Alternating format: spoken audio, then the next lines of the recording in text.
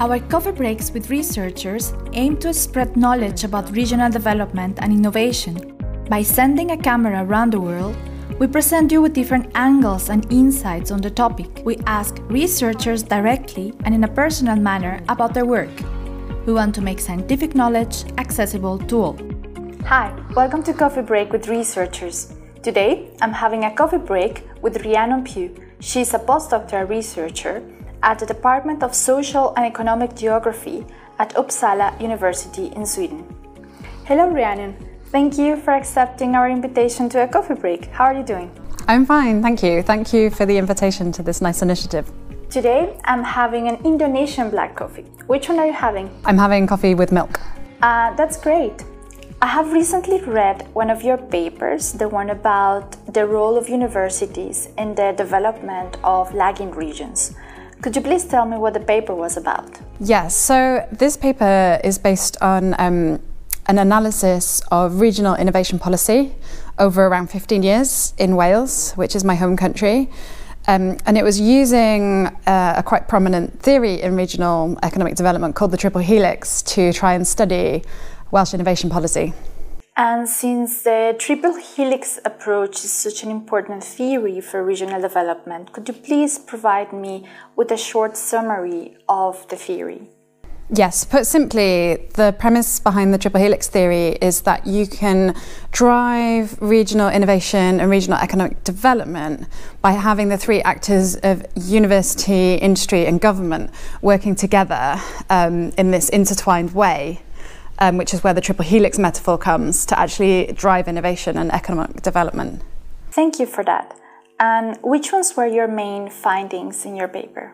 Yeah, so the main findings of my paper was that when you take theory such as the triple helix, which has been primarily developed and tested in sort of world-leading regions economically and technologically speaking, such as, for example, Silicon Valley in the US or Cambridge in the UK being kind of the classic examples in economic geography, when you actually take theory out of those leading region contexts and try and implement the same approaches in weaker economic regions with kind of different characteristics, you might run into some difficulties because the regional context is different and the theory might not work in the same way.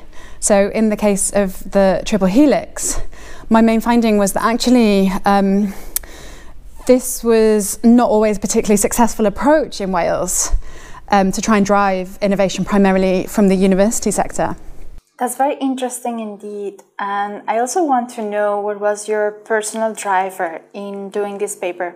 So initially my main motivation was quite a practical one. I had funding for my PhD studies from Nesta, which is the kind of innovation agency in the UK.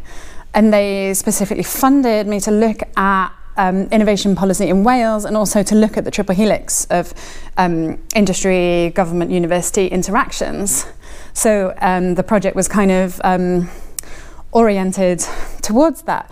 But as I got deeper into the research, I started to actually question the applicability of the triple helix model and ask, is this actually the best model for regional governments in weaker regions such as Wales to pursue? Or are there other models or other theories that could be more appropriate? Or perhaps we need to change our theories a little bit to fit the weaker region setting? I can imagine this was very important to you. So based on these findings, which ones will you consider are the main policy implications based on your research? Yeah, so in this paper, I tried to provide both theoretical and some more practical policy recommendations. And my recommendations were not that we should kind of abandon a triple helix or a university-based approach to regional innovation altogether, but that maybe we need to take a slightly different approach in weaker regions, which is slightly more kind of network-based and that sees the roles of universities in a slightly more interactive, kind of social, community-driven way.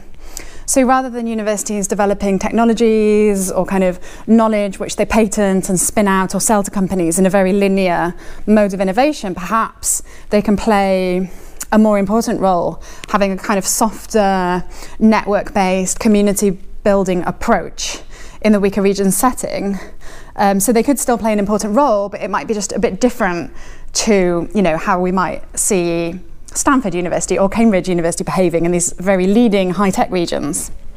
That was great. Thank you very much for clarifying that. It was really nice to have you here in a coffee break, and I wish you the best for your future research, and I hope to see you next time. Goodbye. Thank you. Bye. Thank you for watching. If you are interested in more details about this research, find here the link to the academic publication. See you next time. Bye-bye.